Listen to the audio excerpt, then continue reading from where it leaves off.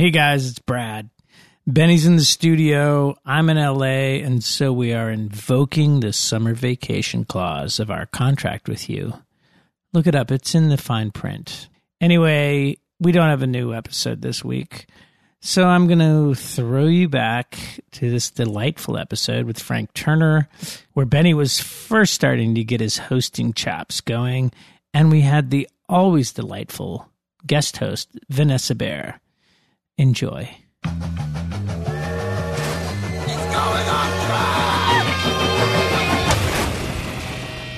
Yeah, so here we are.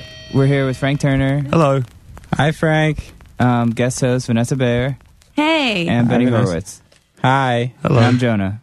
Okay. Hi, Jonah. Thanks, guys. We're so excited about today, and I really don't want to make it about me, but We're here in goes. we're in a dark room, and you're Yeah. wearing sunglasses, which usually Means you're cool? No, is a gigantic fashion Yeah. faux pas. Faux pas. And like I said, guys, the peyote will kick in about 20 minutes. So But I was saying that you Yeah. should tell everyone that you got beaten up by a street gang, Well, a gang of toughs. I got bitten up by a gang of mosquitoes, is the truth. But were they wearing like kind of red leather karate outfits and bandanas and stuff, like an 80s movie about the future? In my dreams, yes. Okay.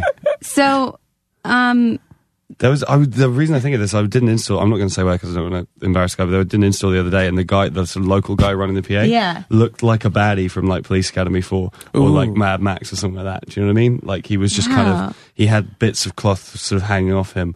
He looked like kind of like Steve Tyler for being homeless for like 20 years. lots of scarves. Yeah, just kind of, and like leather jackets with holes in and stuff. And yeah, it made me nostalgic Think for of baddies in 80s movies. well, I look like Matthew Broderick in Election when he gets stung by a bunch of bees. Oh. Yeah. Oh. Great movie. So that made me kind of nostalgic for that. But the woman they're trying to sell my apartment, and the woman was, I guess, over yesterday showing it to someone, and she left the window open. And a mosquito, like I didn't know it. I came home and I went to bed after seeing Frank's show, which was great. Thank you. That's a slow clap from by Mr. Horowitz. And I woke up at like 3 a.m, and my face hurt really badly, and I'm really allergic to mosquito bites. Like they just turn huge on me. And I like went downstairs, and like my face, I just had all these mosquito bites, and this eye was swollen shut. Swollen shut. Swollen shut. This has happened to Jeez. Vanessa her entire life. But my eye got swollen shut twice once when I was like 4, I remember both times, and once when I was like 6. This Are is you- the most elaborate excuse for domestic violence I've ever heard in my life. Do you want to talk to someone? No, I have pictures of it. Show me this giant mosquito. I have pictures in of leather it, like from clothes. earlier today, He's called and it looks Steve. like someone beat me up. And I keep, like, I'm like, it's not, I feel like I could make, like, I could tweet about it, but, like, any joke I make would probably be sort of offensive. And also, Yeah.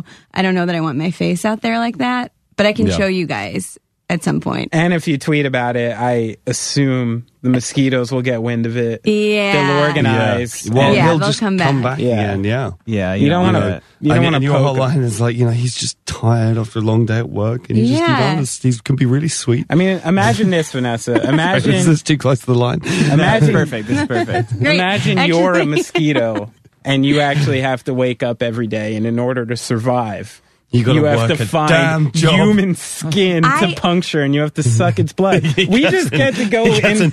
I've been you know? flying around all week. lady. Yeah, I like just how think- annoying and how selfish of you, who has so much skin, so much blood to Stop give. apologizing.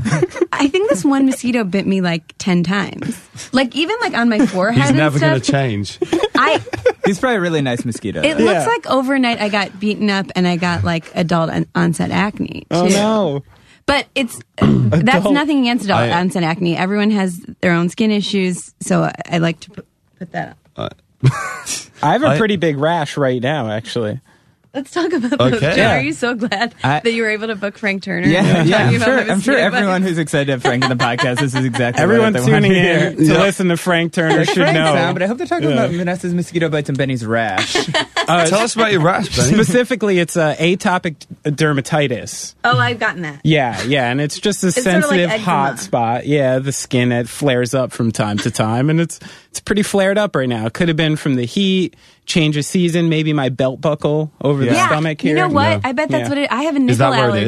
it is? Around there? Yeah. Right. Happy to show you. No. It's I have a nickel allergy. A nipple allergy. Yes, and so Goodness. it's a very weird area. Nipple or nickel? Nickel. Nipple allergy. If anybody else's nipple touches you, Yeah, whoa. it's I don't even have a joke for that. It's not on me. I've got 3 nipples. But better stay away from this guy, am I right? But it's the button on your jeans, like the back of the button on your jeans can cause that rash. That's what it is. I bet you have a nickel allergy too. They're very common. I have a bunch of They're mosquito very bites too because I was at Chris Fern's wedding on Saturday and it was Yes. outdoors and they got under my pants. And Goodness. destroyed Wow. me. Those Dan. are I was aggressive Florida Yeah, mosquitoes. Florida mosquitoes. They're Yeah. like They're twice like the size. mosquito bros. I've recently heard that they discovered mosquitoes with like 5-inch needles. And they discovered them in the same shit, just like Jurassic Park, where they found a preserved mosquito in wax. Same thing. And Chinese scientists discovered this guy with like a 5-inch needle. And they're saying now that the mosquito could have been a big part of the loss of dinosaurs on the world. And these needles were meant to Whoa. puncture their thick dinosaur skin. They're the worst. They made dinosaurs extinct, and now Fucking mosquitoes. they bit my brother. They bit me. You know, We probably wouldn't exist if the dinosaurs were still around, though, so we could thank them for that. and we can also thank them for something that I won't bring up, but I bring up almost every know, time I'm but- on your podcast. The TV show Dinosaurs. Oh, what a Frank, show. did you get that Hit the in mama. the UK? Dinosaurs? It's on Netflix. Did we have dinosaurs or the TV show dinosaurs? Either, I guess. They use dinosaurs to move the Stonehenge rocks. Don't you know that? I did, yes. Yes, written by Jesus. We have the Natural History Museum. It's got Yeah. dinosaur bones in. But you didn't have the show, probably. With the, Probably. I with the don't really life-size watch puppets. TV. It was on in the early 90s. Oh, okay. Oh, we had Little Barney known the fact, dinosaur. it was an original part of the TGIF lineup. Yeah, thank goodness it's Friday. And it was adult puppets anyway. It's on Netflix, I think. Okay. Should I invest time in this? Yeah, I'll send you a link. Okay. So, Frank, what's going on with you? Well, I'm about to write a concept album about dinosaurs. Apparently. Yeah, we're in New York City. New It's York. very nice. Yeah. 3 nights in a row. At 3 Irving. nights at Irving Plaza, which is very exciting. Yes. It's the legendary venue. Yes. And we played last night, and I thought it was good, though it's not ready for me to say. It was was actually good. It was Jonah and really I were good. there, We were and we there. thought it was great. And there were legitimately people near us that were like flipping out, and I think one of them, like, something was like going on with her a little bit, but but it was such a great show. Thank you. I would say you're one of the best people I have ever seen perform live. That's very kind of you to say. That's beautiful. Don't you? True. Yeah. Yeah, and me and Vanessa don't have a lot of musical overlap, I feel like. Maybe we have some. We don't have a lot. Dan, as you told me that you said, I can't believe Vanessa's into Frank Turner because she doesn't like any cool music. From Dan Ozzie. And I was like, Jonah said that? I mean, that Okay. may have not been a direct quote. Or maybe I didn't want to be like, well, we like a few of the Sorry. same thing. But growing up, Vanessa was really into like female singer-songwriters. And Yeah, like my first CD was Jewel Tori and stuff. Amos. And Tori Amos. Yeah. Oh my god, I'm the biggest Tori Amos fan ever, and my older sister got me into Tori Amos, and I can't believe I'm about to say this podcast. I lost my virginity after a Tori Amos concert. Whoa. Tell me. I took What a my sensitive first man. girlfriend to see Tori Amos. It was a pro move, I think, is what you call that. Take a Can you Tori Amos. lay out the What evening tour for me? was it, too? Oh, this would have been Girls from Choir Songs from Choir and what was some of the hits were like? Was that- Spark was the big single. of Yeah, that record. okay. That I think Boys for Pele is still one of my like top 10 records of all time. My first CD was Under the Pink. I didn't really know what it was about. Mostly date rape. Yeah, it's mostly about really, date rape. really- And I was no, like, but it's a really intense record. Yeah, but I that was my first CD ever. I got mom and dad bought That's me. an intense record to get for your first CD. Mom and Dad It's bought me still a- hard to listen to in places today. That record, Yeah, you know? yeah. I think she's kind of a songwriting genius. I'm a I huge love fan. her. Also, Jonah, when you were working, you got me like that Tales of a Librarian, from a Librarian, which is like a best of, Okay. and it's really good. And it has some new amazing. songs on it. Yeah. Cornflake Girl was like... That was the only song I really Cornflake Girl's so good. You know other ones. I do, okay. Yeah. The whole of Boys to Play. Quarter Light Sneeze, Marianne. Yeah. Way Down. Yeah. Hey Jupiter, all that stuff. When I was a kid, my older sister gave me 3 things musically that I value, and she was into some really fucking crap music, which we'll get to. But she gave me Cat and Crows. I got into. August and Everything After? Yeah, I was into Pantera, and I had a guitar, and I couldn't really play Panteras because they're too hard, but it's really easy to play Cat and Crow songs, so I learned how to play Cat and Crow instead, and that's kind of how I learned how to write songs. And then Tori Amos, and then the Levellers as well. Do you guys know the Levellers? They're a British folk punk band from the late 80s, early 90s. I don't know if I've ever really listened to it. They were huge in the UK in the kind of early to mid 90s. They're still going now. They've sort of got a kind of Poguesy kind of vibe to them, but they're incredible, amazing band. But so I got those 3 off my sister, but then she was also I don't know what it is about this arrangement of people that's making me spill my guts and my dark secrets. I know, I'm having a blast. Yeah, no secrets are dark. I don't know what I'm about to say. Kind of. So the deal was we had like a sort of family acoustic guitar, and I was sort of play Maiden riffs and Pantera riffs and Judas Priest riffs and stuff on it, or practicing them. But then when my sister and her friends and some of my friends as well were around, we want to play songs that we could all sing together. So my sister kind of made me learn songs that we could sing collectively, and I learned every song off August and Everything After. I learned quite a lot of Soul Asylum, like Runaway Train. That great dancers Have you seen? Great record. Let's not get into that video because I'll lose my mind. Have you ever seen that video? Not since I was about 12. Runaway Train Run? Yeah, it's such a bummer. Come on, like the milk thing ever worked. We've talked about this on the podcast. Yeah, like that video came out and all these kids got found and got returned back to like really bad family situations. And they're like, they're like, I ran away. The guys from Soul Asylum are going, no. They gave an interview. We feel really bad because like the guy's like dad was beating her, and she like left, and then she was in the video and got returned back. Wow, that sucks. Anyways, Frank, go ahead. But yeah, so wow, that's really sad. I know. It's really sad. And then if you Google the things that are depicted in the video, like that are like acted out, they're like based on real things that are like so horrible. Okay, anyway. Soul Asylum cuts deep. Yeah. So we learned Soul Asylum, and then like just kind of like Cat Crows, Levellers, that kind of territory. I'd sort of learn songs like Green Day, Basket Case, that kind of stuff. We'd all sing together. But the one thing that she made me learn that I can still sing most of if I get drunk enough is all of Jagged Little Pill.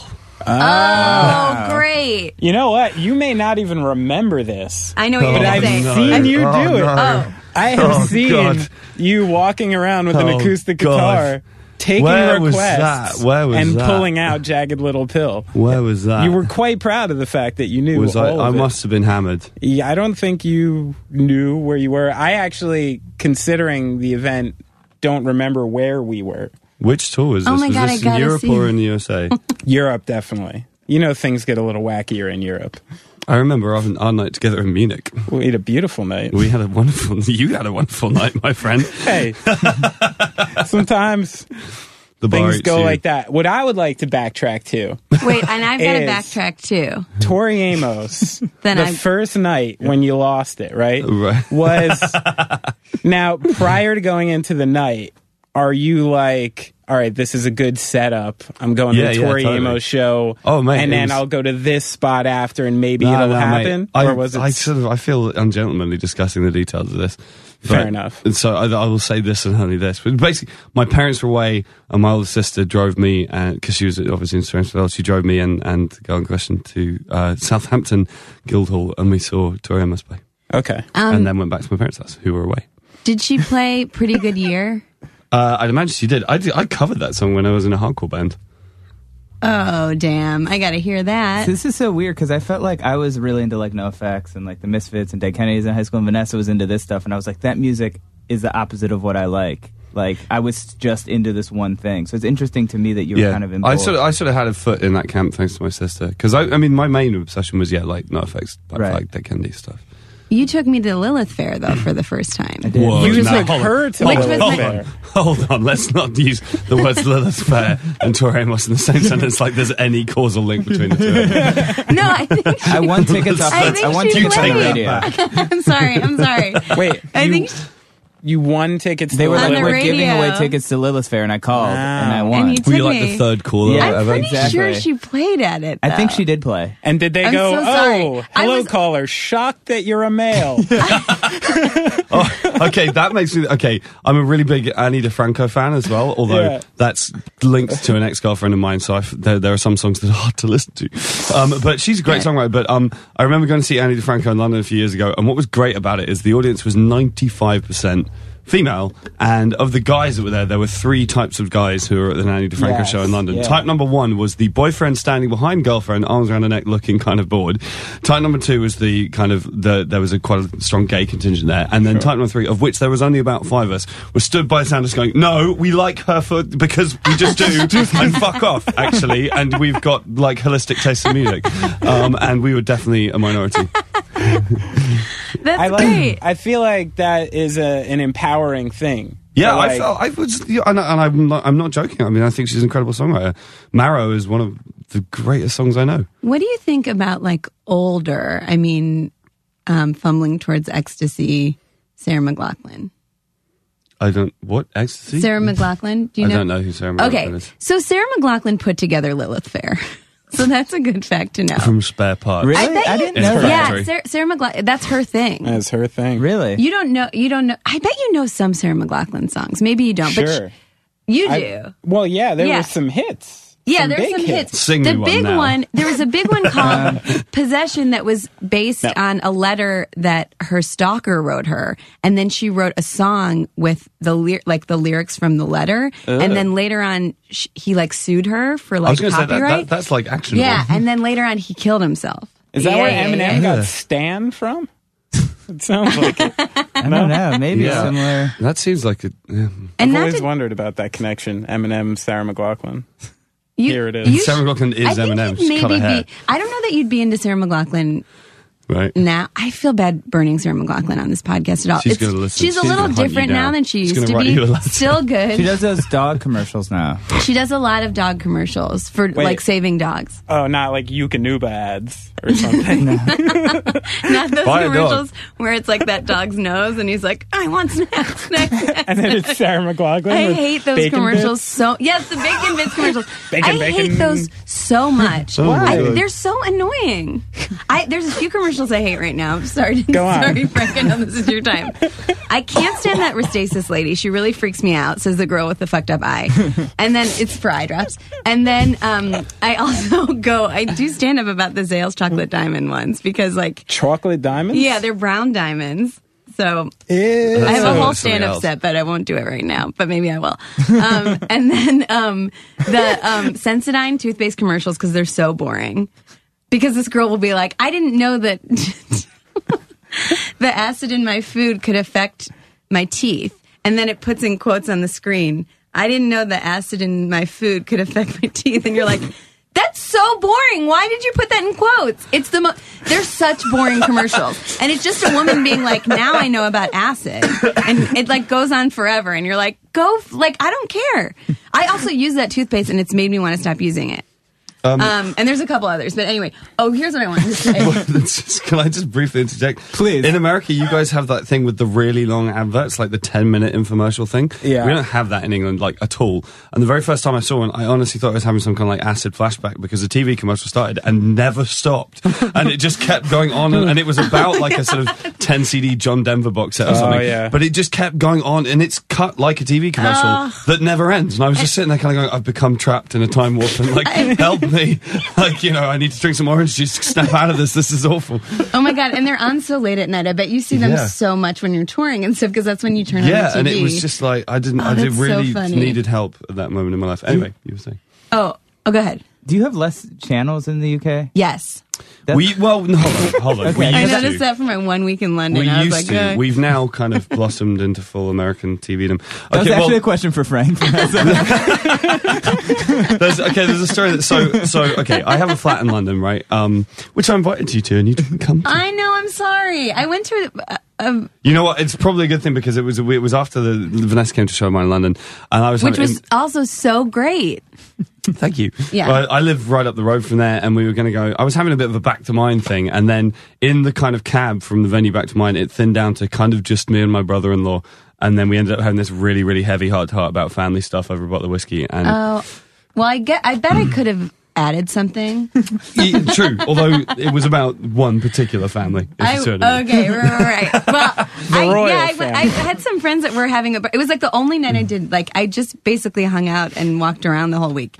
And I went to a party, but I thought maybe I would catch you after, but I think you guys had a meaningful night. Okay, you should call me next time you're Yeah, in I London, will. and we'll hang. Yeah. Okay, but In the flat. In the flat, yeah, right. Okay, so I live with my best friend who's called Dave Danger, and Also, British people say who's called. yeah. Which is Right. Anyway, right. So Dave, the deal I have with Dave is that Dave kind of like looks after the house, he pays all the bills, and it's my flat, and we have a deal. He's like my best mate. So one of the deals I gave him is like when we first moved in, I was like, right, can you sort out like a TV and internet package for us while I'm away on tour? And Dave runs a bar in Camden called the Monarch, and he decided to sort this out one night after closing up when he was a bit pissed. And he went online, and the bar wife was like, right, I need a fucking TV and internet package, a bit hammered, and he went on the Virgin Media thing. And he ended up getting the VIP package because on the basis that me and him are both very important people. And we've got about 900,000 TV channels and the fastest internet in the entire world. I have no idea how much he's paying a month for it. Probably something disgusting. But like, when I came home, he was like, I need to warn you about this. And the thing is, neither of us, because we've both been living in kind of bars or on tour for years, neither of us had a TV for years. So I got back and we had a sort of boys' night in the flat, and we sat down to watch some TV. And holy fuck me, TV's got weird in the time since I last You're had like one. someone who went into a coma in like the 30s We and turned woke it up on. at the World's Yeah, Fair. pretty much. Like, there's right. cars The very and first night plug that lights in. me and Dave were watching TV. You know, they have the marathons of reality TV shows. I Yeah. know about this now. Yeah. They had a marathon of this TV show called Lady Boys of Thailand. Tell right? me. And it was like, it was about 6 hours of this documentary. And it was, you know, it was very interesting about the kind of social reasons behind it, and the sort of, you know, surgery, not surgery, sort of exploitation or not exploitation, all this kind of thing. And it was very intriguing. What was so mad about it was about these English guys who sort of go out and marry Thai ladyboys or have relationships with them, and quite a few of them were these really sort of homophobic laddish dudes. And like, there was this one who was like, yeah, I'm not a faggot. And it was like, but you're married to a pre-op transsexual. Like, what the fuck is going on in your mind? Like, and it was, and then it was so sad because he had a son who was being so cool and so accepting of his dad. And he was like, you know, whatever my dad wants to do is cool with me because I accept him as a human. And I Pops was like, was just being a yeah, dick and about it. his dad just didn't give a fuck about the guy at all. And he'd flown out to Thailand to be with his dad, and his dad didn't spend any time with him.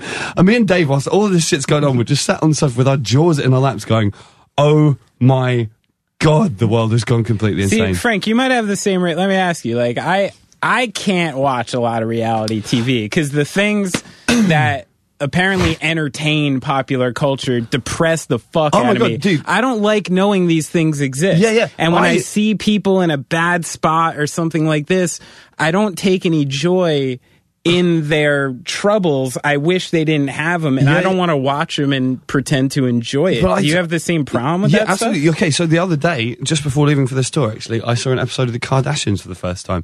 I had no idea who they were, other than people who can't fucking spell their first names properly. Chloe is spelled Chloe. That's how you spell Chloe. That's the what end you're of that discussion. That's one of the many things that I'm mad about. But what annoyed me about it was the sort of the exaltation of stupidity. Yeah. Because on it they had this like hour-long argument about UFOs, which was completely and utterly devoid of fact or information or any glimmer of intelligence at any point. And it was just kind of like, okay, fine, you know, some people are intellectual, some people aren't, everyone has their own skills or whatever, but it's like, why are we broadcasting this fucking conversation? None of them have anything of any interest to say. Yeah. Like, and it was like, it went on for like an hour. And they were just kind of like talking across each other and not even listening to each other. And it was just like, this is oh my God. It made me really angry. Do you think... Oh, I'm God. sorry. No, I was just going to say, you know what you should watch while you're here, because I don't know if you can watch it at home. A little show called Ladies of London, where it's on Bravo, and it's all these... It's half women that are British and half women that are American, but they like are married to either British guys or they just like live there. And it's all like these women being like these British women being like, you can't, okay, I'll do it in the accent. You can't just like move here and become one of us. Like, you're either British or you're not. And the other ones are like, I'm trying my best to like fit in this society. And like the British women are so mean to me. And it's so funny. It's really great. You think to yourself, like, maybe make friends with people who aren't on reality TV shows. Yeah. So that's start there and move forward. But one of the women does have like a business where she finds expensive gifts for rich people, and I get why people would want to be friends with her. Actually, you know what? I Rich have people a friend. don't even find their own expensive No. gifts. No, I have a friend who does this. Actually, she works for a company. Well, it's not. I wonder if it's this woman's company. It's she works for a company, and it's not necessarily gifts. Their job is basically they're an agency who like people with insanely too much money to spend who want insane shit. Call them, and her job is to find like a camel covered in diamonds on a helicopter. Rhino Wow. horn and stuff like and that. that's her job. And it's just like, what the fuck? And Yeah. she's like, I can't tell you half the shit that I Is have to do. this how because Mike it's- Tyson winds up with like a Bengal tiger? It's like thing, right. like services And like and this. she's got confidentiality agreements and all this kind of thing. So she's like, there's most of the shit I do I can't tell you about. All right. Say you got $10 million, just randomly, and you had someone as like some new hotshot manager you got is like, listen, I'm giving you a one-time pass to the anything you want guy. Like, what's like the one random thing? Like an igloo in your house, anti-gravity room. You've thought about exotic this more than I have. animals. Like, what would you go? I've thought about this a lot. Yeah. Yeah, clearly. I don't know. I don't Because really an anti-gravity room would be pretty That's what fucking cool. that I- would be yours. I would get Float those around your own house? isolation tanks. Have you seen those? Oh. That'd Yeah, be cool. yeah, They're like yeah. 10 grand, but you can Like, get. can you you to float Godspeed in You those? Black Emperor in an isolation tank. Yes. But I don't think you need $10 million to do that. I think you could probably do No. that for you about can do it on. $100. I was. Shoot higher, Jonah. I think I was Okay. visiting And- somewhere, and you could go do it. You can do it here. There's a couple. You could Yeah. buy an isolation tank just working hard for like a month. I'm talking about like No, I think they're like 10 An grand. isolation tank full of like 100-year-old champagne. Yeah. much more expensive. Yeah, with a froth of caviar on top that you could swim like a dolphin and go oh and eat some caviar. See that I've thought about filling like maybe a pool Right. with like really delicious like mac and cheese. Just for the shits. Yeah. Not for shitting. That You would shit that eventually. would get pretty gross pretty quickly. Yeah, like that's after true. about 20 minutes, that would be. Can't gross. invite your friends. No. Yeah, that is Oh, I nasty. peed in the pool. You know, I've never thought of the hygienic aspect of my mac and cheese fantasy. I'm sorry, I've ruined it for you now. Yeah, it doesn't work. I don't think the problem is I don't really think about stuff. I do have a thing, which I'm not entirely sure whether I should talk about this on a podcast. No, but yes, hey, fuck you it, we've should. started. This isn't a podcast, Frank. Oh, okay. I have a running joke with my manager, Charlie, who runs Extra Mile Recordings, about how every time we kind of, we have a good year or a good sort of payday or whatever, Yeah. the money's going towards the fund, right? And the fund is for I'm going to go for the world's greatest rock and roll death. Ooh. And the world's greatest rock and roll death is this. I'm going to be in a Learjet made entirely out of compressed cocaine, right? And I'm going to be flying it, and it's going to be full of like the full January to December of like calendar Playboy girls, bunnies in the back, and I'm going to be wearing a diamond studded eye patch, which I flipped open so I can stare death in the face with both eyes, and like, and I'm going to be flying into the center of an active volcano. Yes. It's just funny because when he was like, "What would your like idea of this be like?" You were like, "I don't really have one." Never really thought about it. But No, but this is This is a different. death. This is a This death is how I'm thing. going to I go. got it, I got I'm it. like licking the steering wheel. Come on, death, and it's going to be fucking I amazing. imagine this fantasy, and with the exception of the plane made out of impacted cocaine, which I don't think has been invented yet. If it has, Well, it may maybe have, I got it, but actually. so the fund is for R&D. So do the as ladies well. in the back kind of like chisel off like a back piece of the plane to party, or do you have separate cocaine that's not the they're body? just kind of licking the seats. and Couldn't you like- just have a safe landing though, and just be like, "That was fun"? No. This is a one-way ticket. Okay. I guess I don't know enough about cocaine. Wait, planes. are you now? Tell me about your demeanor as you go into the volcano. Are you like chill and pimp? Because you're about to kill. You're about to murder like 12 young women. So we need to remember this. In I your hadn't fantasy. thought of that actually. They We're live give them broadcasting all through Did If this. you sign give by the way. them parachutes, you give them parachutes, and you make No, sure fuck that no. They're coming down with me. Yeah. Then there's so much thinking that has to go into his thing. If you have to, time to get out, lady. Well, also you're killing the pilot and the co-pilot. No, I am the pilot. He is the pilot. You are the pilot. I am the pilot. I'm staring death in the face with both I eyes, guess you don't remember? need a co-pilot then. Yeah, my But you need eyes a are bulging out stewardess. of my head. I'm screaming along to like American Girl by Tom Petty or something. Actually, no, we can do better. We can do better We can than do that. better like, than that. Ace of Spades. Wildflowers. Yeah. Yeah. Wild. Maybe some Sarah McLachlan. Wildflowers. Lilith Fair. How about It's Good to Be King by Tom Petty? Did you guys get so into that Wildflowers album? I felt like I used to listen to it Traveling nonstop. I Wilburys. felt like every senior quote in our high school was from that album. Everyone's like, time to move on, or time to get going, or It's a great. Mine was Natalie Merchant, who's probably someone else you guys don't love. But Whoa, why are you lumping me into this? I was raised by a you're woman. right. I like all You're this right. shit. do you like Natalie Merchant? I don't know. She was from 10,000 Maniacs, and then she went and had a solo career. And they changed their name to 999,000 Maniacs. Pretty good. If they didn't, they missed a trick. They're just called One Less Maniac. The one- That was the second album. Yeah. Less than 10,000 Maniacs. Sorry, I didn't mean to lump you in there. But yeah, that was a wild. I'm curious about your connection between Hot Lava and Tom Petty in your mind. That sounds Are you intriguing. looking at me because I can't see? Yeah. I think it's because Frank said American Girl. I did say That was my. okay. Yeah. That was and my then bad. Vanessa decided to pick a really That's quite a slow- good. That's quite a good question. Everyone always asks, "What's your funeral song?" Which I always think is a slightly dreary question. Yeah. So a better question is, "What's your flying into the center of an active volcano and a plane made out of cocaine?" That's more song? fun. Yeah. Definitely more fun. You know and what, it takes a totally different vibe. Yeah, I'll tell you what. doesn't it? Mine would be "To Hell with Good Intentions" by McCluskey. Do you know that song? Do you know McCluskey? Yes. Yeah, my band is better than your band. We take more drugs than touring funk bands. Best opening line of a song ever. That would possibly. I be kind my of song. picture something super like chill and gangster for me. Like I'm not going to go down screaming. I'm going to go down with like a thick, gaudy blunt. May I be so bold as to suggest a song I would love for a you? suggestion. Yeah. Bang Bang by Nancy Sinatra. Ooh. Bang bang, they shot me down. Like, you know, the sound on the film has got off, and it's just that, and the footage is of people going and for some screaming, and reason, there's fire, and I'm visualizing bang, myself bang, about they shot me down. 200 pounds heavier than I actually am. Yeah. And sort of like donned in mostly like velvets and silks.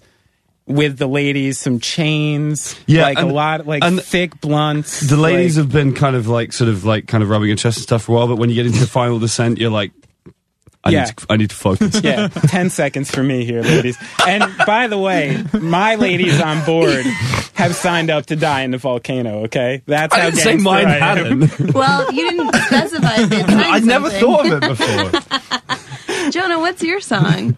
I was just thinking about your bat mitzvah party for some reason. Is this reminding you of Is it? it because it was so dope? Because it was a whirly ball I was party? thinking about Whirly songs, and I remember I asked the DJ, I was like, because we all here's got, why. Do you remember why you were able to ask the DJ to play weird songs? Because the actual DJ's wife had a baby on the day of my party. So his assistant was there, and his assistant was like only playing like basically like metal and stuff. So I wanted to get our parents like introduced us or something, and I wanted to walk out to the end of Metallica's One. Like I thought, and this is Jonah, and I was like 15, and I thought, so I was like, That's amazing. Perfect bar mitzvah song. I thought Darkness. everyone would be like, this guy is awesome. Holy shit, I think we might have John, just got I a new didn't know intro that. tape for tonight for the show. Yes. Oh my god, I didn't know that, Jonah. I don't think That's I've ever so maybe funny. vocalized this, or at least in 20 years. Oh my god, that's amazing. so Yeah, funny. it didn't happen, but I was like, everyone will think I'm so cool if this happens. Well, Jonah used to play NoFX when he would drive me to school, and he would like leave all the windows open and blast it, and I always felt like so cool going Even though to you were school, late for even though I was school. late thanks to Jonah. I totally did that embarrassingly. I can admit it now. I remember like when the first year I was forcing myself to go to community college because I'd assumed I was supposed to go to college. And I would pull into the parking lot and I wanted to be different than the college kids so bad. I'd be like blasting like 108 in my car. I had like one tattoo, but I'd make sure my sleeve was like up enough so people could see it. Because that was before like the Ed Hardy shit. That's when you were like making a statement to have a tattoo, Right. like you were going in. And I definitely remember like overcompensating for something. What Yeah. was I overcompensating for, Frank? What do you think? I into find that. it hard to think, man, because like you have nothing to overcompensate for. Oh, sweet friend. He's seriously, he's too nice to me. Wait, something that I want to get to before we forget is there a hidden song at the end of Jagged Little Pill? Is there? I don't know. Taylor Hawkins on drums, Is too. there one? Is he not? Yeah, Taylor Hawkins on There's- drums. Really? I never knew that. Taylor Hawkins. Well, you know the other thing, that's the reason John Frusciante rejoined the Red Hot Chili Peppers is because of the first track on that record, because it's him playing guitar and Flea playing bass on that song. Really? And it's the first time they'd seen each other in years. Really? Yeah. I didn't know that either. Jagged is I feel like it's such a classic album now, we can get away with just calling it Jagged. Yeah. Like Jagged. It did sell 33 million copies, so It's quite a few. yeah, I remember. that's a number. It's quite a few. Yeah. Mom, when I went to college or something, Mom kept buying me whatever there was like a newer Alanis Morissette CD that Mom kept sending me. Like she kept being like, I know you'll love this. And then I left it at home and she sent it to me in college. Well, a friend of mine went to see Alanis Morissette not so long ago, and basically said that her fans are complete dicks because basically she came on and she's done other stuff since 1994 or whatever it was, right. And she came out and she basically had sort of an hour-long set of other stuff, followed by 8 songs of Jagged Little Pill or whatever. And it's like I remember going to see Leonard Skinner, and it was a similar deal. It was like they did a whole bunch of stuff they wanted to do, and then at the end they did the things you want to hear. And it's kind of a good deal with the audience. Everybody gets what they want, and it's all cool. But apparently, all through Alanis Morissette, her diehard fans were all just going "Shut up! Play Jagged Little Pill" God. through every song from the very beginning, and it made me kind of feel kind of bad for Alanis Morissette. Yeah, because it must be kind of a bummer. You spent how many years working really hard, and I think you and I both can talk from some degree of experience of having kind of records that people are insanely kind of passionate about that aren't your latest one. And it's cool. It's amazing that anybody likes what you do enough to feel like that about anything that you've done. For and sure. you will get to that fucking song. Just give me a minute. Yeah. Just chill. Yes, I'm going to fucking play I Still Believe, you dick. I'm just going to play the end. I can always empathize with it. It's a weird part about being a musician because I am that kind of music fan.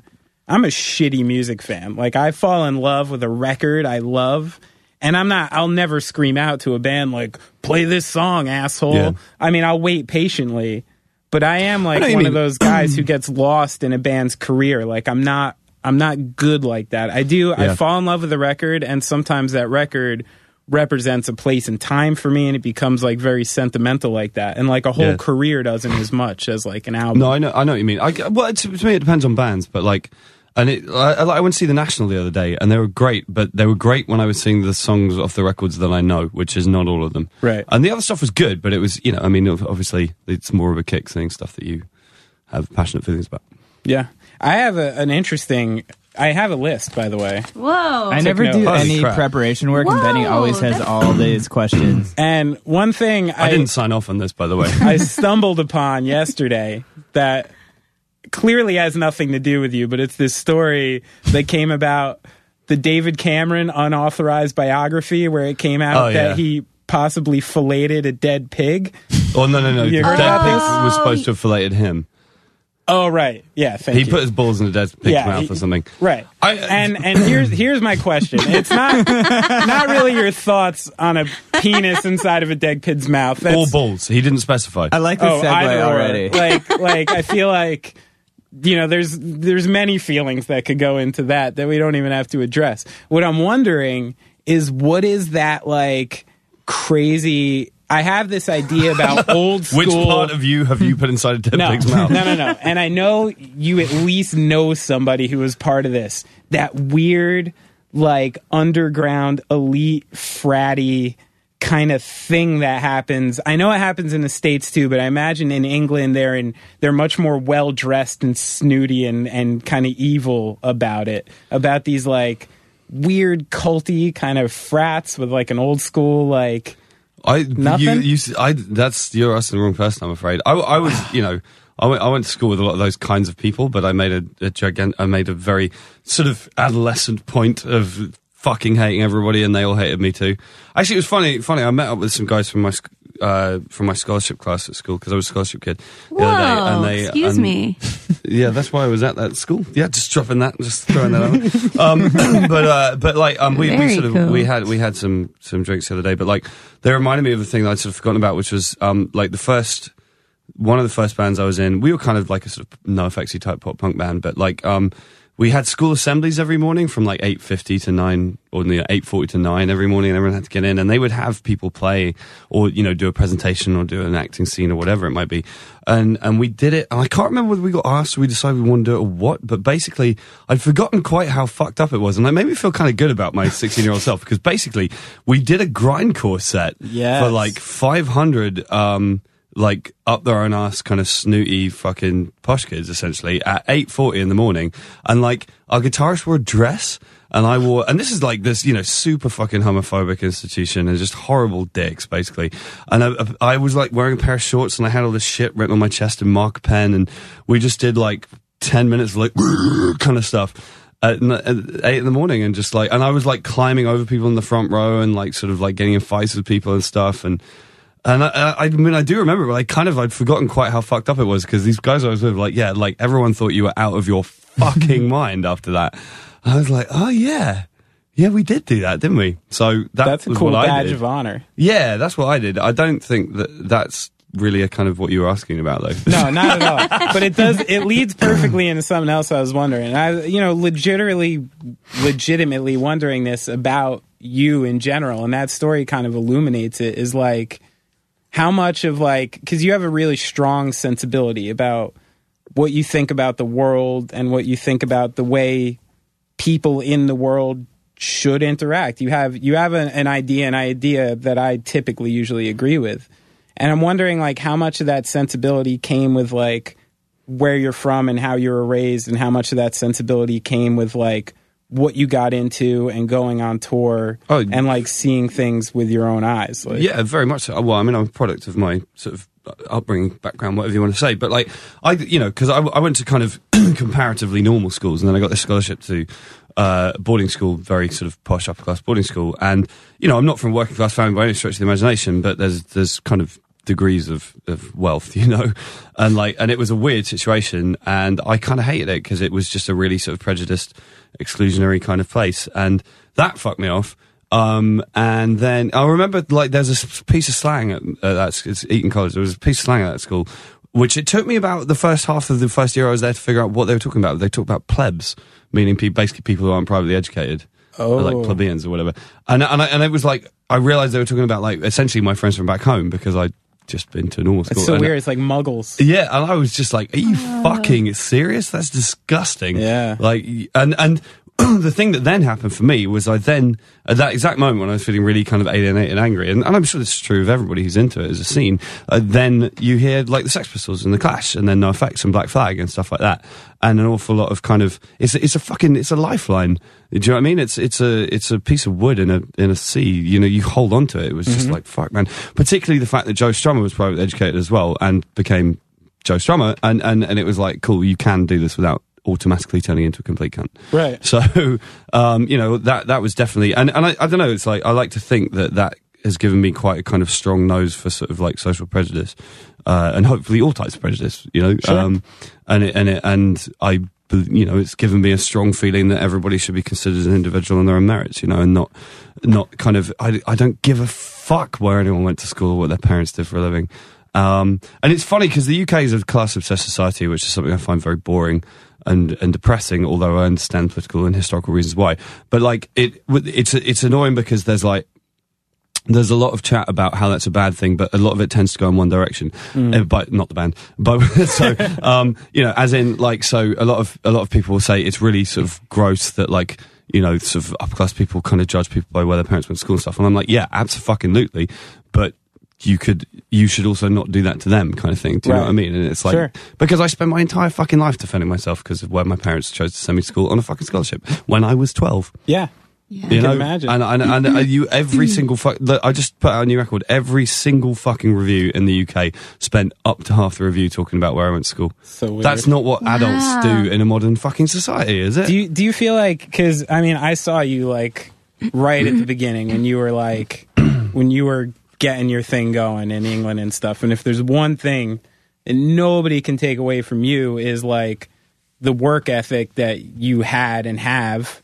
And the way that you would, I mean, I saw you, I was watching you like with just an acoustic guitar cruising on trains around Europe and going to places like Israel on your own with pretending you're a tourist and things like that. Like, I remember some really awesome punk rock stuff you were doing, and you took that DIY ethic for sure and like built your career out of it.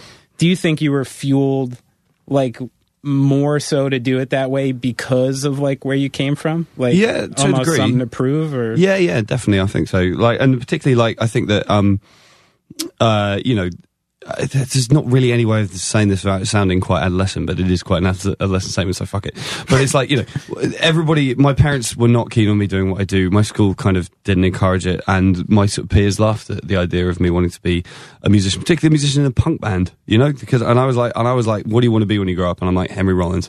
Except without the weightlifting, because seriously, and you are looking strong these days. Thank you. Yes. There's another question on I this can about bench your abs. 4, but like, I just, but like, you know, and there was definitely a sense of kind of proving that. The other thing as well is that like I have a slightly weird thing that the music industry, like F. Scott Fitzgerald's comment on American Lives, doesn't have many second acts, and I was in a band that was medium successful in the UK in an underground kind of way. For anyone who doesn't know, that's Million Dead. And we never really did anything outside the UK. But, you know, we were playing to like 500 people a night in the UK, and we put out 2 records. And then we broke up, and I don't think we were much mourned at the time. And that should have, and particularly, I remember my mum was very much like, cool, that's the band bit out of the way. Right. And it's like, and the early years of kind of playing solo was definitely a case of, I was kind of adamant that it was like, nah, fuck it, man, I've still got something to say, still want to do this, and I'm not done doing this kind of like, well, and it, you know, without getting overly dew-eyed about it, punk rock's kind of a lifestyle commitment kind of thing for me as well, you know, and if it means anything, if punk means anything to me, it means the idea that you can be your own creation, the idea that you're not predestined to be the person that society or your parents or your schooling or whatever chose for you to be. Yeah. And you know, and that's why I think Laura Jane Grace is punk as fuck, you know, is because what she's done is it fits that description exactly. For sure. And obviously in a considerably less dramatic or brave way. But I mean, you know, for me, I was not supposed to be this person, but I chose to be this person. And in fact, sorry, I'm going to rant now. But I mean, that's. I actually had a bit of a moment of clarity the other day of understanding. Henry Rollins is a big person for me. Like I've read a lot of his work, and he's been very inspirational to me.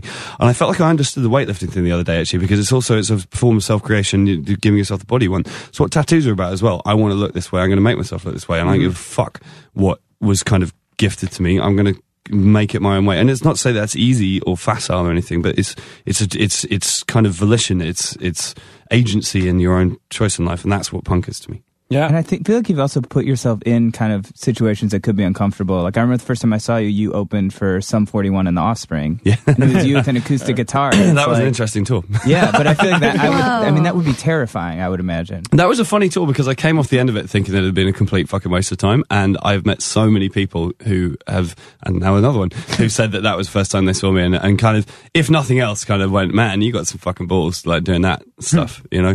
It was funny, like it was doing the Sheds as well. I mean, most of it. I mean, which show did you? Roseland. Yeah, Roseland. Yeah, that was one of the only indoor shows. It was like, you know, kind of like Meadowlands Arena and all this kind of shit. And I'd be on at like 6 p.m. to a field of like 10,000 drunk Offspring fans who were waiting for Sum 41. Crazy. Nobody knew who I was, and I'm English, and I got an acoustic guitar and like a lumberjack shirt, and I'm like, hello, and they were just like, who the fuck is this guy? You just sounded so much like Wallace, Wallace and Gromit. Yeah. Good afternoon, everybody. And that was. I mean, but it was like, I mean, fuck it, why not put yourself out there? Probably good for your self-esteem. Well, it always made me think of Calvin and Hobbes. Which one? There was always the thing. His dad was always described various things as being character building. Oh yeah. Everything builds character. Yeah. So that was me building my character. I remember I had a moment a few months ago where a series of terrible shit was happening, and I remember like screaming up into the air, going, "I'm sick of building fucking character. I just want to chill." Yeah. You know, like, yeah, that's totally independent of anything that's ties in here. Sorry. Cool. Should we hit the sheet? Let's hit the sheet. What else we got? I was going to talk about something funny. Do you remember when we unsuccessfully tried to start a rumor that we were lovers? I do. It didn't work at all. Nobody bit. Nobody bit at How all. did you start it? Either nobody cared or just nobody believed. Well, I think it got to nobody the point cared. you signed up for a username on the discussion forum on my site, and we're posting all this stuff about, like, you kind of went on and went, hey guys, big fan. It was when we were on tour, we were in Canada, and you were just kind of like, I don't know if anyone saw, I was like watching, it was because the Loved Ones were on the tour as well, and Murder by Death, and you were like, I was watching Murder by Death last night, and like, I think I saw Frank and Benny making out on the side of the stage, and like, and everyone was just kind of like, and the thing is, I mean, in a way that I actually think is kind of cool, all the kind of like fans on the forum were just kind of like, well, that's their business. That's cool. Oh yeah, it's just kind of like, that's not really anyone else's business, and whatever they want to do. And it was like, God damn it. I think as children of the 80s, we were expecting a far different response. Whoa! And everyone was just like, oh yeah, that's chill. Yeah. Well, but I specifically remember people being kind of like, that's no one else's business but theirs. Right. Which is such a great response to it, actually, in real life. I think we even said, we're like, you have the nicest fans I've ever seen. It was just like, why is no one getting worked up about this? Yeah. Like, this is such juicy news. And I remember tweeting if we shit. said Fallon, it would have been a big hit. I remember tweeting stuff kind of like, I remember tweeting something along the lines, I've really kind of made a real voyage of personal discovery with Benny on this tour and all this kind of shit. And just no one cared at all. It's funny, like, actually speaking of that, I remember, that fucking time hop app that people have these days. Do you know what I'm talking about? Yeah, it like shows you your tweets. And it tells like you what you were doing a year ago, 2 years ago, that kind of thing. And it's, you know what, it's a little bit like heroin in the sense that it seems like a good idea for the first kind of month that you have it, and then it's just a nightmare. But, I was looking at just the other day, it was September 2009, so 6 years ago was when we did that stretch across Canada together. We did, I remember we did, because we met up in Denver, and then we went to LA, and then went all the way up to Vancouver, and then went across to Winnipeg, and then down to Detroit, which we'll talk about in a little bit. I can't believe I brought that up. But then I remember we were we had a day off in Regina. Old Regina. Regina. Wow, Regina. Like, a lot to do. Yeah. Rhymes with Queen. And and we were there, and it's basically, have you ever been to Regina, Canada? No. It's a truck stop that exists because it's 10 hours drive from one place and 10 hours drive from the other, and you've just kind of got to stop somewhere. And I mean, I don't want to be rude to people of Regina. Maybe it's a wonderful cultural hub. No, but I mean, the Midwest, everyone forgets that about Canada. If you think there's nothing in between like Chicago and Denver in the States, there is nothing for about 1,000 miles of Canada. It is remarkable. Yeah. But so we were there and we had a day off there, and there's like sort of a big kind of, sort of like traditionally, sort of like cliched like native owned casino or whatever. And we were there, and it was me and you and Chris Moran were there from Punk News, and we went out gambling. And I remember I'd never really played blackjack before, and we had a bottle of Jameson, and he had a packet of Adderall, which we don't have in England at all. And like, he was like, hey, take one of these. And I was like, what, it's going to make me concentrate or some shit? I don't know. And so we went out and played blackjack, and I won like quite a lot of money because I was concentrating. Yeah. I was sitting there looking at the cards going, hit me. And I won. Maybe that's all Rain Man was doing, was Adderall. He was ODing on Adderall. But yeah, and that was a wonderful evening. That was fun. Yeah. So what happened in Detroit? I don't know. What happened in Detroit? Was this you or me? That was me. Fucking hell. You're sighing it yourself. It was terrible, and it was all fucking hell, what's his name? Donnie Cutsper's fault. You know Donnie Cutsper from Buffalo? Oh, I remember. Donnie Cutsper is a promoter who booked shows in Buffalo. He's a friend of mine, lovely guy. And we were on tour, and Heather Law was doing merch for you, and Heather's a friend of Donnie's, and I was jumping off the day before the Buffalo show, which was, Detroit was my last show of the tour. Right. And Donnie was all like, he'd been texting me like, what motherfucker, I can't believe you're not coming and you're jumping off the day before you come see me. And I had this really big UK tour coming up, and I was like, I can't, man, I've got to go. So it was my last show of the tour, and I'm first on, it was me, and then Loved Ones, and then Murder by Death, and Gaslight Anthem. And, I played, and I was selling my own merch on the tour, and so I was stood with Heather every night.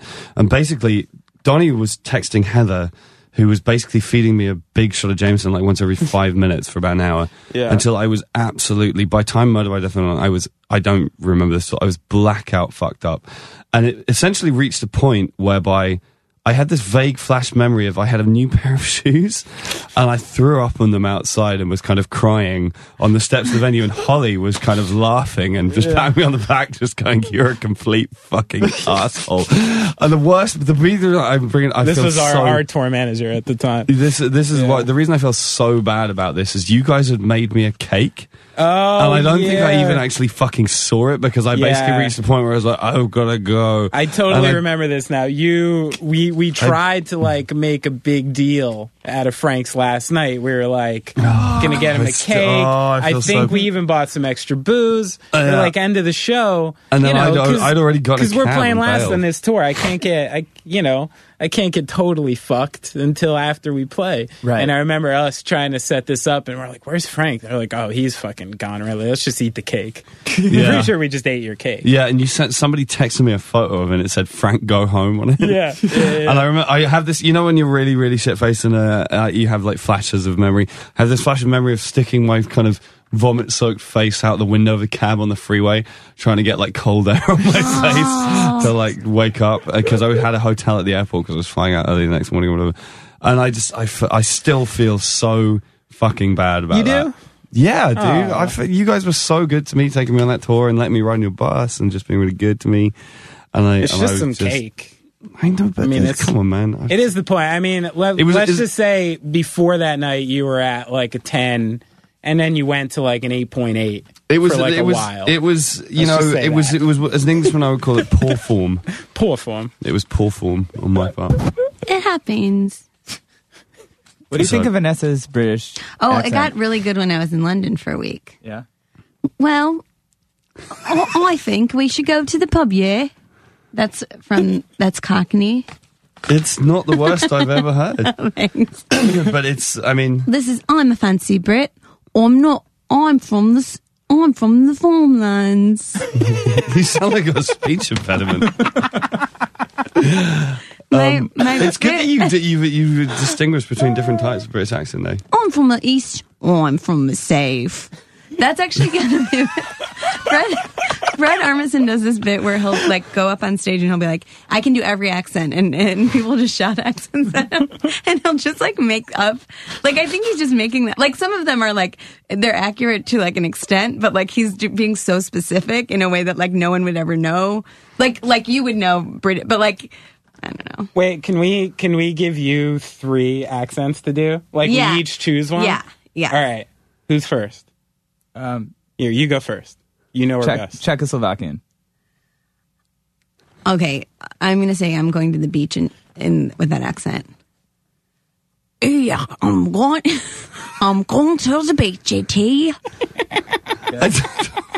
It's very similar to weird British. What? Wait, is it more? It's more like a question like, "Hi, G." Like Russian people are like, "I'm going to the beach," or something. I just wow. Wow. Guys, right. This is why I do this for a living. All right, Go that's ahead. a good one. All right, I'm gonna go. Give me a South Korean on vacation in Australia. But they're not. Their accent probably won't be affected by their vacation. They're doing U.S. though. But they'll talk about. English. Oh, I see what you're saying. Yeah. Or is this just setting you up? It's going to be so hard for this not to come up. Yeah, Sounding offensive. Just set you up to be silly. It's an impression. I mean, can we have shrimp on the barb? Wait, can we have? Can we have shrimp from the Barbie? That was pretty good. That's pretty good. Just to illustrate, I'm straight up doing a Def Comedy Jam laugh in here. My knees are just moving a lot. Is it my guy now? Yeah. Yeah. Okay, well, I'm going to preface this with something I want you to work into it, which is that, you know, okay, there's a word, Oaxaca, like Mexican, Oaxaca, right? Oaxaca. Yeah, Oaxaca, which I only recently discovered was pronounced Oaxaca. I thought it was like Oaxaca or something. Yeah, Oaxaca? Yeah, Oaxaca, right? But it's spelled starting with that. Yeah, okay, right. So I want someone from North Dakota asking directions in Mexico for a place that they can't actually probably... But they're not going to be affected by being in Mexico, just to clarify. But they're speaking English. But they're trying to pronounce the word Oaxaca in the way that I thought. It's a place. isn't it? Yeah. Yeah. And so they're trying to get directions to Oaxaca, but they've misread But the what's the spelling crazy of it. way you spell it? It's like Oaxaca. Yeah. Do you want me to write that down? No, I got it. I got a marker. So North Dakota, I feel like is pretty like, hi guys, do you know how to get to Mexico? Okay, well, we're heading there today, and I can do a better we North like to Dakota go to accent than Mexico. Oh wait, I don't is think North you've Dakota, ever been to North Dakota. is North Dakota like is like where we're from, right? Okay. Wait, Fargo. Sorry, guys. Fargo's. Oh, real good then. Oh yeah, we're gonna go to Mexico, Connie. That sounds like Czechoslovakia somehow. Talking of Fargo, a story for you that has from the time that we were on tour together. Although you weren't there because we had Oh, hello. we're doing a podcast. Yeah, we're wrapping up here. That was exciting. Should we? Are we supposed to tell listeners what just happened? No, I'll edit this all out. Oh, you edit this. This might be the best bet. Leave that in. Okay. All right. Okay, Go someone ahead, just came in. So Fargo. So on tour with Gaslight and Murder by Death and all that, and there was an off day, and Murder by Death had a headline show in Fargo, North Dakota, and I got the sports lot on it, as is sort of traditional with these things. So we drove down. I got in the van. We drove down and played a show in Fargo, and I seem to remember not having the best show. It was kind of full, but the audience weren't really kind of tuned into what I was doing. But I mean, it wasn't terrible, but it was okay. And then afterwards, I was a single guy on tour. There was a cute girl at the bar, and running the bar, the barmaid, I should say.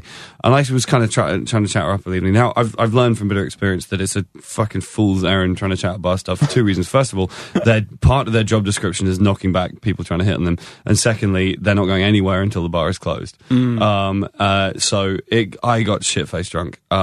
I feel the need to add that I've quit drinking recently, rather than telling all these stories about being out of my mind. I didn't know on the off chance that you had stopped quitting that I shouldn't ask on microphone. No, I'm glad you mentioned. Yeah. I mean, maybe not forever, but for the time being. Anyway, So essentially, I had this kind of horror film kind of morning, because I kind of woke up but didn't open my eyes and was like, where the fuck am I? And everything kind of smelt of hemp. And I opened one eye, The rich and scent of hemp. saw over a tie-dyed duvet cover, I saw a fish with a PH, a fish poster on a wall, and was like, no, the bad thing. And then opened another eye and saw like an early Pink Floyd poster, and it was like the other bad thing. You know what they say, Frank? Never follow a hippie to a second location. Yeah, well, I didn't know they say that.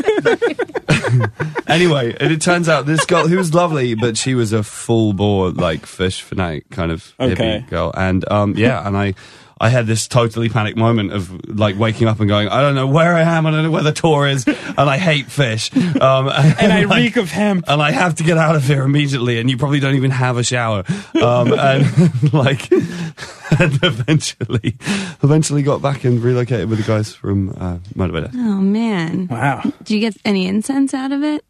No, I was offered a joint for breakfast, and I really don't smoke weed, so I said no. Okay. That's the best breakfast there is. I have a question. Is it okay to go off the list for a sec? Oh yeah, dude, the list is just a guideline. Okay. Your song "Long Live the Queen" I think is so great. I think it's my favorite song of yours. Me too, actually. Are any of your tattoos related to that song? They're not actually. No. That was a song about my friend Lex. I remember you said that at one of the shows that we saw you at, and I just think it's such a great. I just love it. I think it's such an amazing song. Thank you. Yeah, she was the life and soul of the party, you know? Yeah, and, actually, fun enough, she when I first met her, she was a breast cancer survivor. And she started up this thing called Lexapalooza. She called it after herself, which I think was awesome. Which is basically like this one day, all day fundraiser thing, and got bands to play. And I used to play, this is like 2005 or something. And she did a couple of them, and then she passed on, and my friend Evan kind of took it over, and Lexapalooza still happens, not quite every year anymore, because Evan had a kid and his sort of schedule's right. kind of jammed out. But like I think we're doing it next year, we're doing like, in fact, I think next is going to be the 10th anniversary. Oh, great. Of the first one, something like that. And so, yeah, we're doing it again. And it's cool. We still do it kind of in her memory, and it's great. Yeah. Because she was just, she liked to party, should we say? Yeah. And it's just kind of the rule that everybody has to be shit-faced from like midday. And everyone has a good time, but it's just like out of your fucking mind all day. It's a good time. I just think, I can't think of a like better way to honor someone than like a song like that and that festival. I think that's so great. Well, one of the things I like about it is that she was a big fan of Million Dead, the band I was in, and I knew her in that period of my life, and she wasn't really that keen on the whole acoustic direction that I went. And what I love is the fact that and what I think she would find awesome is the fact that I mean, as well as being a song that is very important to me, that song's been quite big for me in my career or whatever, it's sort of my first song I played in the radio in the UK. And I think she would find that hilarious. Yeah. I think she would laugh her ass off. And it's also part of the reason why generally these days we play quite a kind of rocked up version of it live these days, is because I think she'd probably like that. Yeah. Yeah. That's great. She was like a Slayer fan. Whoa. Awesome. So she wanted to smash your acoustic when you started. No, I think she was just kind of waiting for me to stop fucking around and get back in a hardcore band again. I love it. Yeah, and it's one that's great, and it's one of your songs. A lot of your songs mention dancing. Pretty into dancing, huh? I'm terrible at dancing. That's what. Well, it's the only time I ever do anything remotely close to dancing is when I'm on stage. I do my little hop. You did appear on a dance track. There was a lot of dancing last night, I thought. Wait, sorry. I don't know if Go you ahead, remember please. this as well. Please don't let me in. I had dinner with Gunnar the other day. Oh, so you do remember. So we remember it well. Another funny tour story was when we were in a backstage in Europe somewhere, probably Germany, and Alex had created some funky beats for a dance song, and Frank gave us the Vincent Price intro track, which was, do you remember? I'm going to let you tell this because my details on this are hazy. No, I don't remember it I remember exactly. Gunnar having a line in it. Gunnar did like the "Hello London." Yeah. Hello it was Kyoto. it was just him just shouting out the names of cities in a German accent. And Berlin, can you hear me? Yeah. The best bit was there was a drop. It kind of went down, and then it built up, and all it was Gunnar going, "Outside the club, outside the club, outside the club, outside the club," and then it stopped, and then he goes, "Inside the club," and then the beat kicks back in again, and it was actually the thing that was so great about it was that like you could actually imagine this being like a kind of Euro disco smash. It was a collaboration of Frank, Jimmy from Polar Bear Club, Gunnar, our German van driver, and Alex from Gaslight doing the beats and production, and it was called "We Love Dancing." It went, "We love dancing." It was like, he's like, "You love dancing and you never stop." That was it. It was like, "I love dancing, you love dancing, we love dancing, and we'll never stop dancing." That's it. Real message track. That's so. It's already going through my head. You know, and it turned into 4 simple words. This Whoa! It totally did it. Fucking hell. Rumbled. Great. You know what I just feared that we just did? Every time I do anything melodic in an interview, I think of the part in Spinal Tap where they're like tuning out their old song and they look like such douchebags. When and then every Elvis's music grave? guy in an interview is like, yeah, you remember this one? It was like a G chord and we went this, and then I feel like we might have just done that. Yeah, there's a bit when they're at Elvis's grave and they're trying to harmonise. Yeah. It's like, no, don't go there, that's raga. What should we do about that? Can we edit that out? The Never. fact that we just No, that was Can you good. auto-tune it? Yes, Yeah. I'll auto-tune it. Yeah. Can you I'll auto-tune auto-tune it. this entire podcast? Yeah. Because I usually like to go a little lower than Yeah, that. Benny likes a vocoder effect, too. Yeah. I like the Sweet. Isaac Hayes thing when I'm here. That's why I'm sitting like this. You often remind me of Isaac Hayes. Good. Awesome. That should be perfect. I think that was an incredible interview. Can I ask one more thing? Sure. On that Counting Crows album, do you have a favorite song? Yeah. What is it? Anna Begins. I think... Song? Huh? My friend assures me. It's Oh, yeah. lesson. It's a song about sleeping with somebody who you're friends with and then realizing you shouldn't have done it. And it is one of the most profoundly moving songs I know. Whoa. And it's like her kindness falls like rain, but she disappears. It's like, you know, she's talking in her sleep and every word is nonsense, but I understand it all. And it's just like, it's about sort of trying to kind of persuade somebody that maybe you should give it a go, or maybe you should just brush on the cup, or what do you do, you know, when you've made that leap and you've broken that, you know, it isn't love, she says, but if we're not going to talk about it, it isn't love. Oh, I know that. Yeah, I didn't know that was about that. Do you know what Mr. Jones is about? Trying to be famous. Also, do you know what people say Mr. Jones is? No. Haram? They say it's his dick. It's his peen? I don't think that's true. That's a good name for your penis. I'll tell you what, I had it, you know what, okay, I'm just... You don't think that? I thought that was like a thing like that people knew. Maybe I'm wrong. Like the Puff the Magic Dragon thing? I'm not trying to burn Counting Crows. I want you to know. Okay. I had a very moving moment for me earlier this summer. Okay, I don't believe You're it. a little- They asked me to introduce them at a festival in Holland, which was great. It was really cool. And what I loved about it, I introduced them and then just kind of got into the crowd rather than going to stand on stage, because fuck that. And they played Mr. Jones, which is, they don't do that often. So, yeah. And you know, sometimes when you have a song that you know like the back of your hand, you know it inside out, and then suddenly you just hear it again. And somehow you just hear it like you're hearing it for the first time again. Yeah. And there was a moving moment for me, and I teared up, and it's going to sound ridiculous after what you've just said. Which is just the bit where he says, you know, we stare at the beautiful woman, she's looking for you, there's got to be someone for me. Yeah. No, she's perfect for you, there's got to be someone for me, I just want to be Bob Dylan. And Now meet Mr. Jones. No, but what I love about that song particularly is like, I think it's a really bold lyric, I want to be Bob Dylan, because it's the kind of thing that you're not supposed to say out loud. Yeah. But actually, fuck it. You know what? Everyone wants to fucking be Bob Dylan on some level. I just want to be Bob Dylan. And it's like, and it's such a moving song about like just admitting it's just kind of, and it's so fucking sharp. Just that line where he's like, you know, when everybody loves me, I'm never going to be lonely. And there's so much dripping fucking like irony and just sadness on that lyric, you know? Yeah. Deep. Yeah. Deep. Because he knew it was bullshit when he wrote it, and then he got super famous off that song. Yeah. I mean, could life be more fucking like bitter? It's I was dying to make a Mr. Jones penis reference. I know, now I don't can't want now to. either. Yeah. I feel I like don't want to. I feel It so feels bad that I cheap. even said Maybe that. you I feel should like, grow up a little bit. yeah, maybe I can. Yeah, I mean, maybe could you guys? Fuck. Maybe we can just Sorry. Isaac. try to kind of be a little more adult here. Sorry. Yeah. But I'm I'm urinate. going to go listen to it. I guess I have to go to work, Yeah. but then I'll. But just, I mean, this Yeah, one it's of my amazing. favorite bits in all recorded music when he says, when I look at just the way he goes up and vocally as well, when I look at the television, I just want to see me staring right back at me. We all want to be big stars. We don't know why and we don't know how. When everybody loves me, I'm going to be as happy as I can be.